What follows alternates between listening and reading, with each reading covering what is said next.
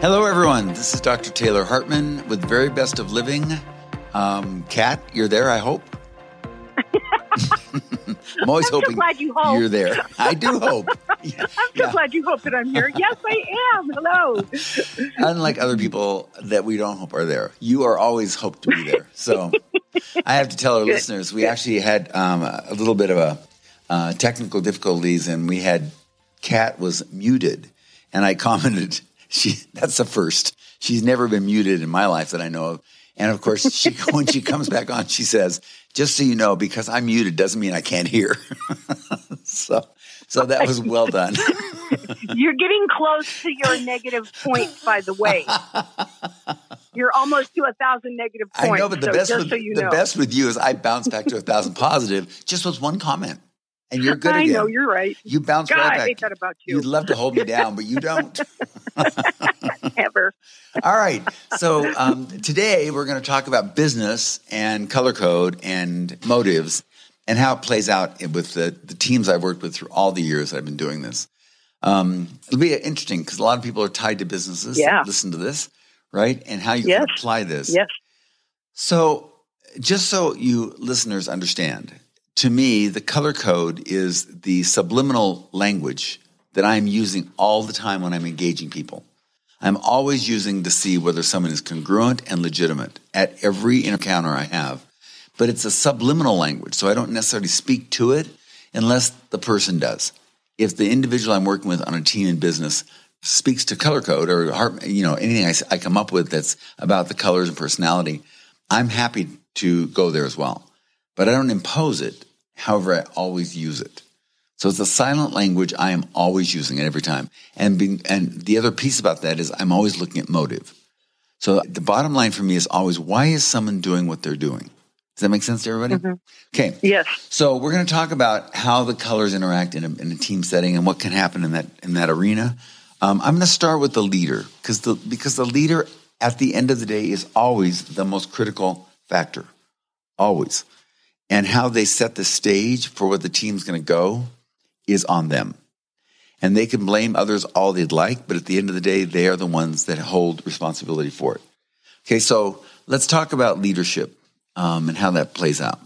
Number one thing as a leader is people want to know that you know where you're taking them. Like you will get things done and make things happen. So at the end of the day, they're on a successful team. They don't want to be with somebody who's going to lead them down a path that is incongruent or not satisfying, not rewarding, not successful.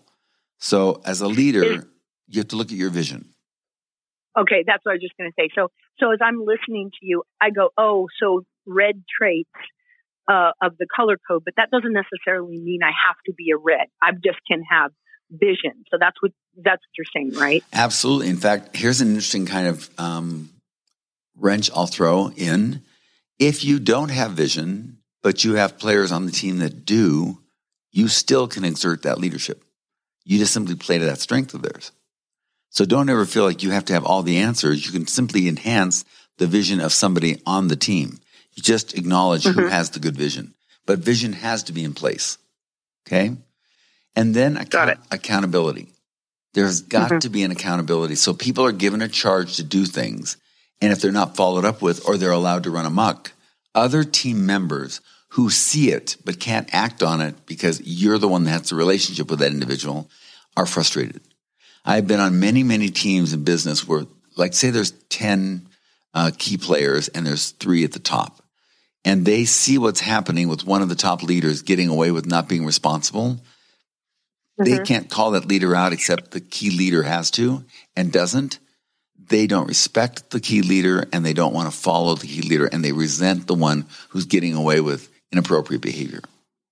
So please understand that it's almost like as a parent with a child, the children should not have to call each other out. The parent should call the child out.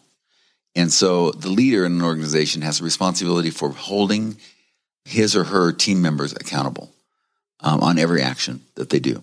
And it should be fair and it should be equal. I mean, there should be a sense of I expect everybody to perform and I will hold you all accountable, that kind of thing. So accountability and vision, those are 2 big ones. And then one of the ones that I've really liked, I've seen a great deal is inspiration. Like, can you inspire your people to want to get better and do better and improve and grow and work together interconnectedly? Do you inspire that? Or I've worked with some people that are very, very smart, very visionary, and they're horrible at the people piece. They don't inspire anyone to do any of those things, but they're smart, so people believe them and trust them. But as a team leader, they don't really inspire their people to engage better, to grow more, to be critical about things that are going on. Many of them are just yes men, just do what I say to do and say yes all the time. That's a very poor team, very ineffective. Are all of those things accountability and vision and inspiration? You said if you don't do it good and there's somebody else on the team that does, can you parlay all of those things? If say you're not inspirational, say it's just not in you. Right. Absolutely. Can you, if there's somebody is on the team, can you put them in that position? 100%.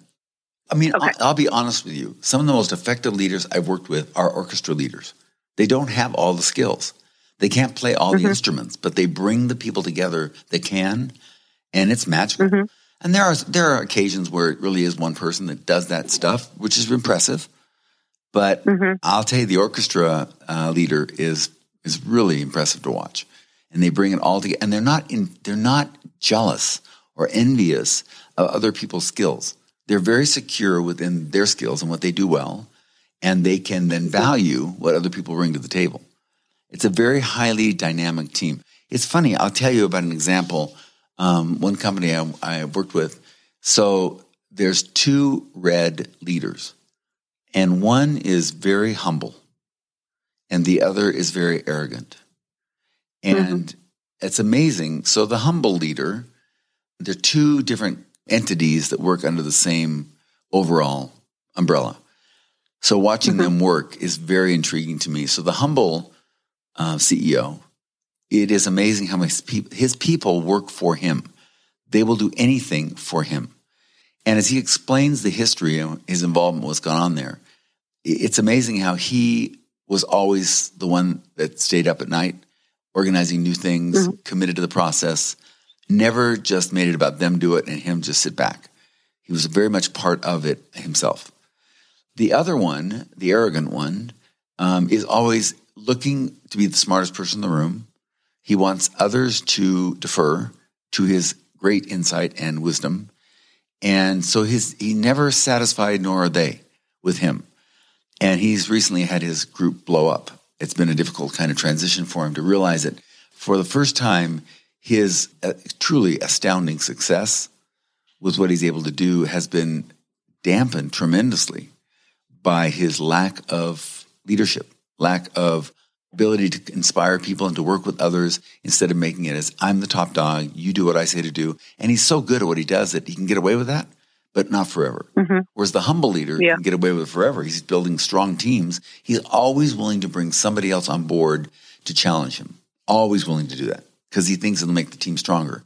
The other one always wants to keep himself a few measures above everyone's intellect. I always want to be smarter than them at the end. So it's just interesting to see the difference in what that does to their teams, how they interact differently. And I can see them both so intimately that it's almost overwhelming how different it is. I bet. I have a question, if I can insert something here. Yeah, do. So as you're talking about these words with leadership, it seems to me that inspiration is something that is about others for sure. And vision doesn't seem as, you have to be able to see the future and look how the pieces fit together to get you there. The one that gets me, and as you're talking, is this accountability piece, because to me, that seems like that's the most emotional exposure. Yes. Like if you and I are on a team and you do something and I have to hold you accountable in front of our team, right. That just seems like a really, really dicey place for my personality. Is that the most dicey one of them? By far. By far. It's the one that actually makes or breaks a team. How you hold someone accountable. And so our business people understand, the first thing you need to be doing is caring about your people. They've got to know you got to feather the nest with, I want you to win. I want you to succeed. If they don't feel that from you, when you jab them with accountability, it will feel way worse, way more damaging. Then if they know you like them and care about them, you just want them to win, what they did doesn't make that happen. Or what they did was maybe unaware of how it damaged another part of the team. So let me just do like a role play with you, for example. Let's say I have established that I care about you and I want you to succeed. And you've done some good things with the company. And then this thing came up that was not in our best interest that you did. Say it's a PR slogan that didn't work. Okay, so the team is all sitting there. I'm not going to pull you aside and have these quiet, separate conversations. So I would say, so Kat, so tell me what you were thinking about when you put that in play, that PR piece. What were you looking to hopefully accomplish? I was hoping to give people a glimpse inside of how good our company really is. Okay, and so, Jim, I want to know how you think that impacted you. Tell me about that, what Kat put out there impacted your team. And he would tell us what he thought. Okay, now, Kat, now that you hear Jim's perspective on that, what are your thoughts? Do you think that maybe there was a missing piece? He was negative about it. Yeah. Jim was negative about it, obviously. Yes, there might have been a missing piece. Maybe I didn't understand, maybe I didn't see its full impact. So how can we make this work going forward? So the minute that I get buy-in that, yes, maybe there was something I missed, and Jim's heard that whatever you did damage his part of the company, whatever, the minute that's done, I'm not into blame. I'm not into harassment. I'm into proactive. How can we make this work now? Let's move forward. What are we going to do with this? Right? Now, that said, I can assure you if the second or third time, Kat, you did something without having involved others in the process, then it would be a private conversation with you and I. And then I would be saying, I need you to know something, Kat. I love what you're able to do. You've brought some great stuff to this company. There's no question about that. But you don't work well as a team player. You don't seem to see others' pieces when you put something in motion. And I want to know what that's about. Like, tell me about that. Why is that you don't think about them before you put your strategy in place? And then I'd be getting whatever you're going to tell me. I'd say, okay, so in my head, just so you know, where I'm headed with this is you either choose to become congruent with the team or despite your expertise, you're not going to stay here because you're damaging the team. Right. And what's so exciting about that is you just exposed one of your biggest values, which is teamwork, which is True. I better be working with somebody. You're not looking for me to do this on my own and give me accolades on my own. You're looking for me to collaborate. I mean, that's really where you're talking about. So that accountability thing, you have to be so consistent, though, right? Yeah. Like, if people walk out of that room, they're like, ooh, Kathy got it. Yep. And here, what if I have a blind spot? Like I can see where you're kind of a difficult employee, but I have a person others see as just as difficult. I never call them out. Never. I always justify their behavior because I know what they mean. I know what they're trying to do. So I justify it. That is going to make you burn, number one. Like, why am I the only one that is called out on the team? Right. So that's a good insight. Blind spots. I mean, I have them. We all have them. It's very interesting why we have them. And then even better than that, why we can't see them when someone points them out. When someone does say, well, what about this? And they have good insight as to why that's the way it is. And we then defend it rather than saying, wow, I never thought about that. I never saw that before.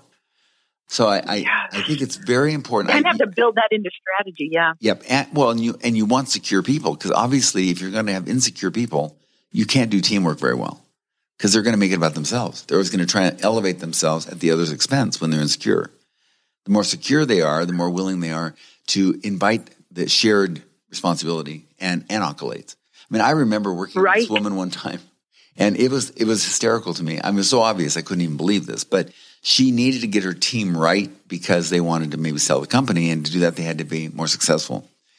So I said to her after about maybe 3 months, I said, all the pictures in your office are of you shaking hands with celebrities and presidents.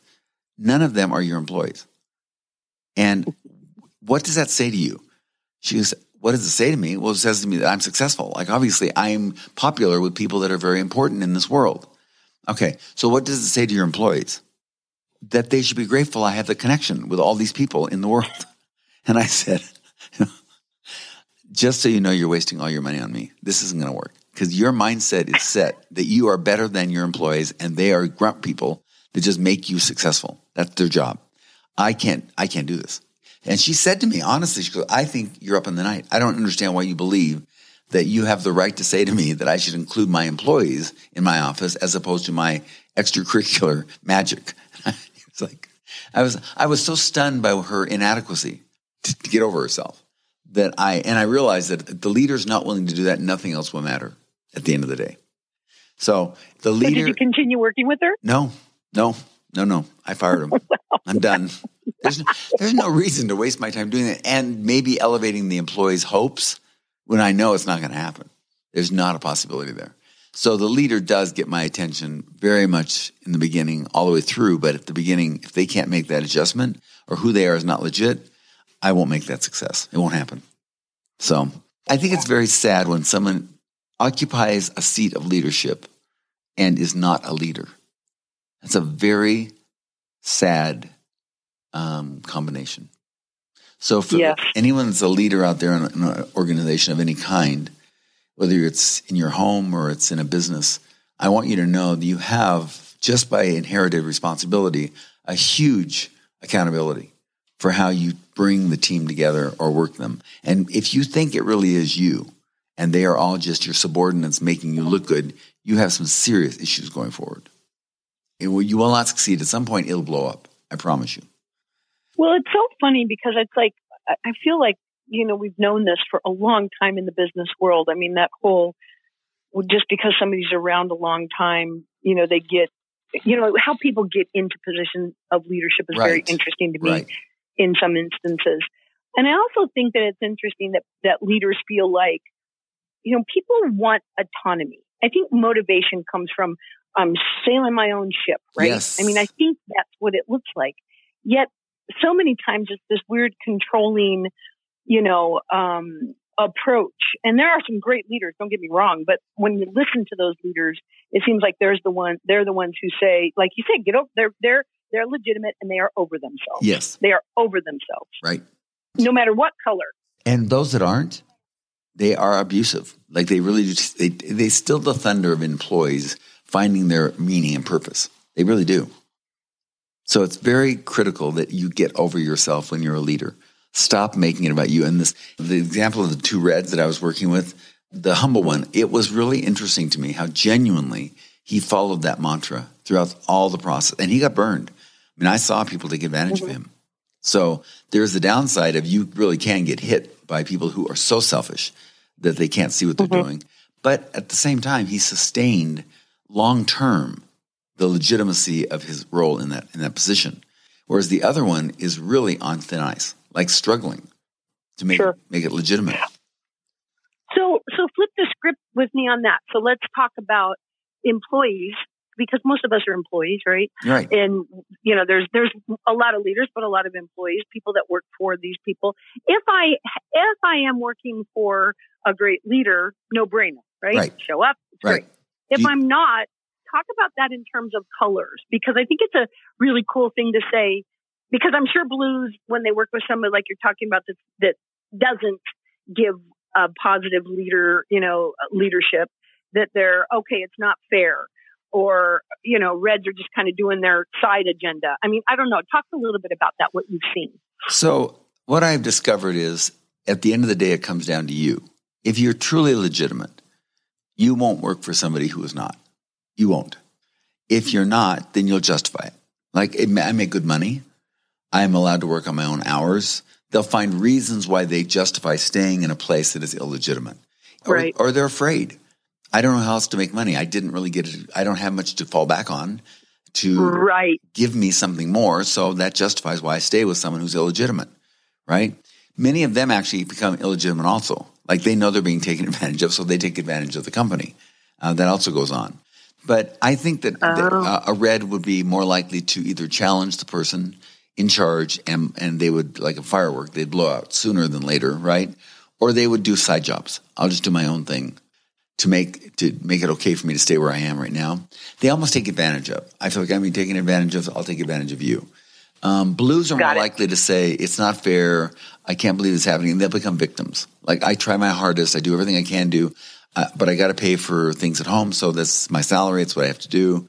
I just shut up and do my thing. But inside I'm bitter and resentful. Yes. I feel taken advantage of.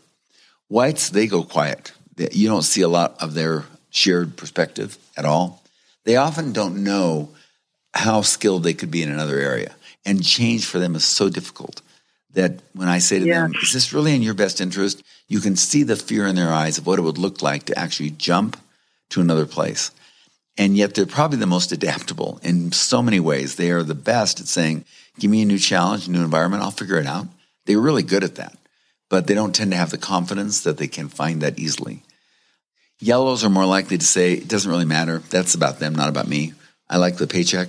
I'm getting what I can get out of it. I don't really feel obligated to them, but I'm just taking what I can get. I do my job, and then I go, I'm done when I leave here. It's not part of my life anymore. So they can compartmentalize pretty easily instead of taking it on personally. It's not like for a blue, it's much more internal. For yellow, it's more like, well, that's personal. Yeah, yep. And the yellows are more, it's not my issue. It's not my thing. I wouldn't do that, but it's a good gig, and I'm able to move on, do my own thing in my own life. So that's typically how I'll see them respond. I don't see them often. It's very hard to take on an illegitimate leader. Very hard. That you almost don't win. I typically, what I will see people do is play them. Like nowadays, there are places you can actually just take them to the carpet with lawsuits and discrimination and that kind of thing. So that's typically where I'll see the more unhealthy colors go as a way of taking advantage of them. Yeah, that's what I'll do. Well, it's scary. Have you heard of the Glassdoor app? Yes. Yeah, that's interesting because you can get on there and talk about, they say that the value is this, but they're full of crap. I mean, it's an interesting thing. Isn't that like they're outing them? Yeah. It is amazing. Yeah. Yep. Which is okay. Well, in their defense, like I am very sensitive to people that are really fear-based. And the idea of losing my job, it's just so frightening to them that when I say to them, well, you're not being legitimate, they'll even tell me, I know I'm not. But if you knew what I have to pay for my expenses at home or whatever, I can't justify making them vulnerable because I'm not happy with this illegitimacy in the leadership. So I've seen that. I mean, I'm not one to define that by saying, well, then you're illegitimate. I'm more likely, okay, but just know that the choices you're making and the things you're giving up because you've chosen to stay. Because it really does wear on you over time. And I think you're right about that. In our world today, I look at people that are employees that really don't put their 2 cents in. They don't do the whole thing. They're not really committed. No. And I think they have some serious issues with that. I mean, you're paying people to come for interviews nowadays. Are you kidding me? Like the ability, the right to work, the opportunity to work and feel good about yourself is slipping right between our fingers. Like, it's scary to me to see that dynamic happening. And I will also say in the past, employers took advantage of that. Like they knew they could keep somebody, and then when they had to jump, they just jumped, left them hanging. So I'm not saying it goes one way or the other. I'm just saying those illegitimate motives do hurt you as an individual. Well, and it's funny. I've been reading a couple of articles on the Great Resignation because after going through this kind of past 2 years of COVID, what people found and what they're seeing is that there's some different rules being written right now. So I think it's great for leaders to go, okay, because people, I mean, you better, as a leader or a company and even an employee, everybody better like look at themselves and go, okay, what is this new world of work? Because it is different. It is different. You're absolutely right about that. And to deny that is foolish. Yep. Because it's shifting. Yep. To that point, Kat, I also want to say, I think it's an enduring truth that people have the responsibility and the right to work. Like you've got to understand that in this world, you get through it by doing your work. And I don't think anyone understands that better than like farmers. Like they understand that's what they do. And they tend to be very work-oriented kind of people. And I think many of us in the cities that are liking the fat life, I think we need to think about, are we committed to doing our part to investing in the process and engaging in work as opposed to taking advantage of a government or others that are willing to work for us? I see that also like in the military. I think they're very good at each person knowing they have a responsibility and doing that. Yes. Yes. And they're proud of it. You look at the veterans, like they're very proud of the service they did, despite the losses. Yes. Right? That they went through. Yes. So it's a very interesting kind of phenomenon. I always was big on clean motives. Every time I work into a company, It's interesting. People will say to me, I know my spouse does something like what you do. And I said, well, tell me about clean and dirty motives. And they have no clue what I'm talking about. And I'm like, well, let me be honest with you. If you're not doing that element in any kind of restructuring or cultural development, you're missing the point of what it's all about. What motives are clean, which is for me and for you benefit. So everybody benefits. Or what motives are dirty. And dirty would mean that you're going to win at my expense, or I'm going to win at your expense, or we're both going to go down. Those are dirty motives. Right. But I don't think a lot of people have much concept of that. I don't think they do.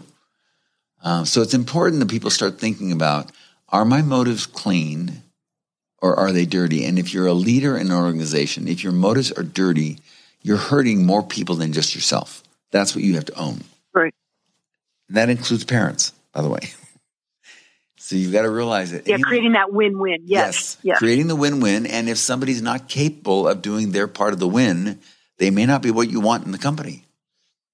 And that's why with children, you can't discard them. So you say to them, in order to make you a member of this win-win team, here's what I expect of you.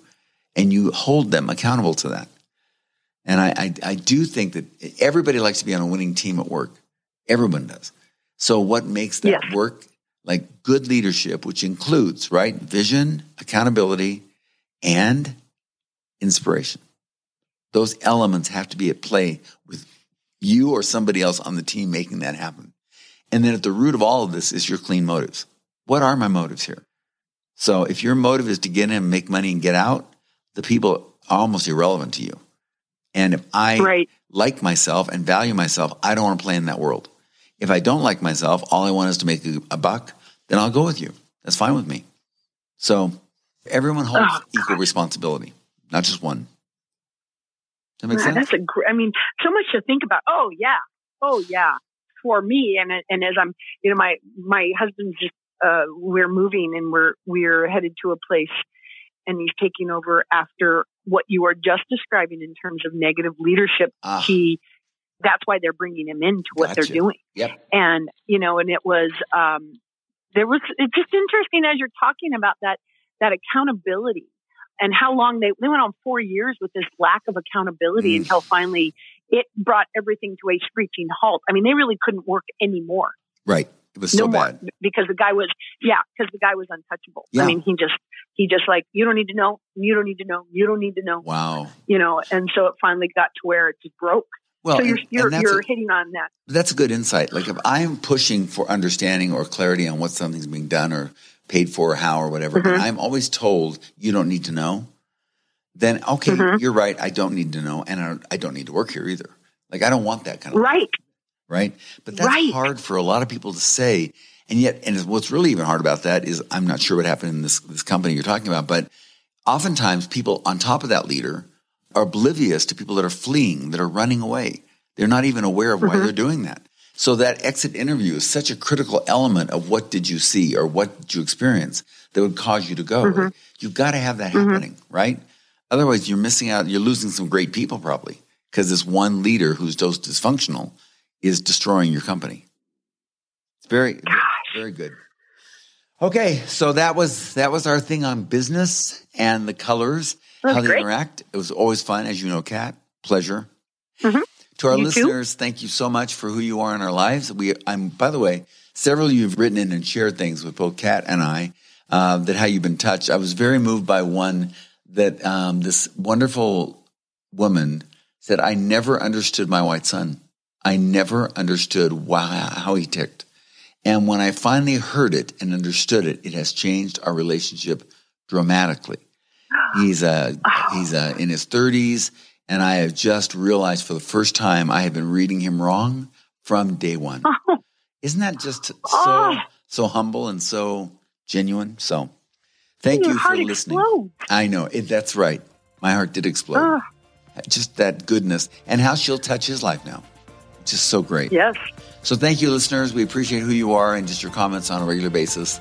Have a great week. We'll talk to you soon. Bye now. Bye now.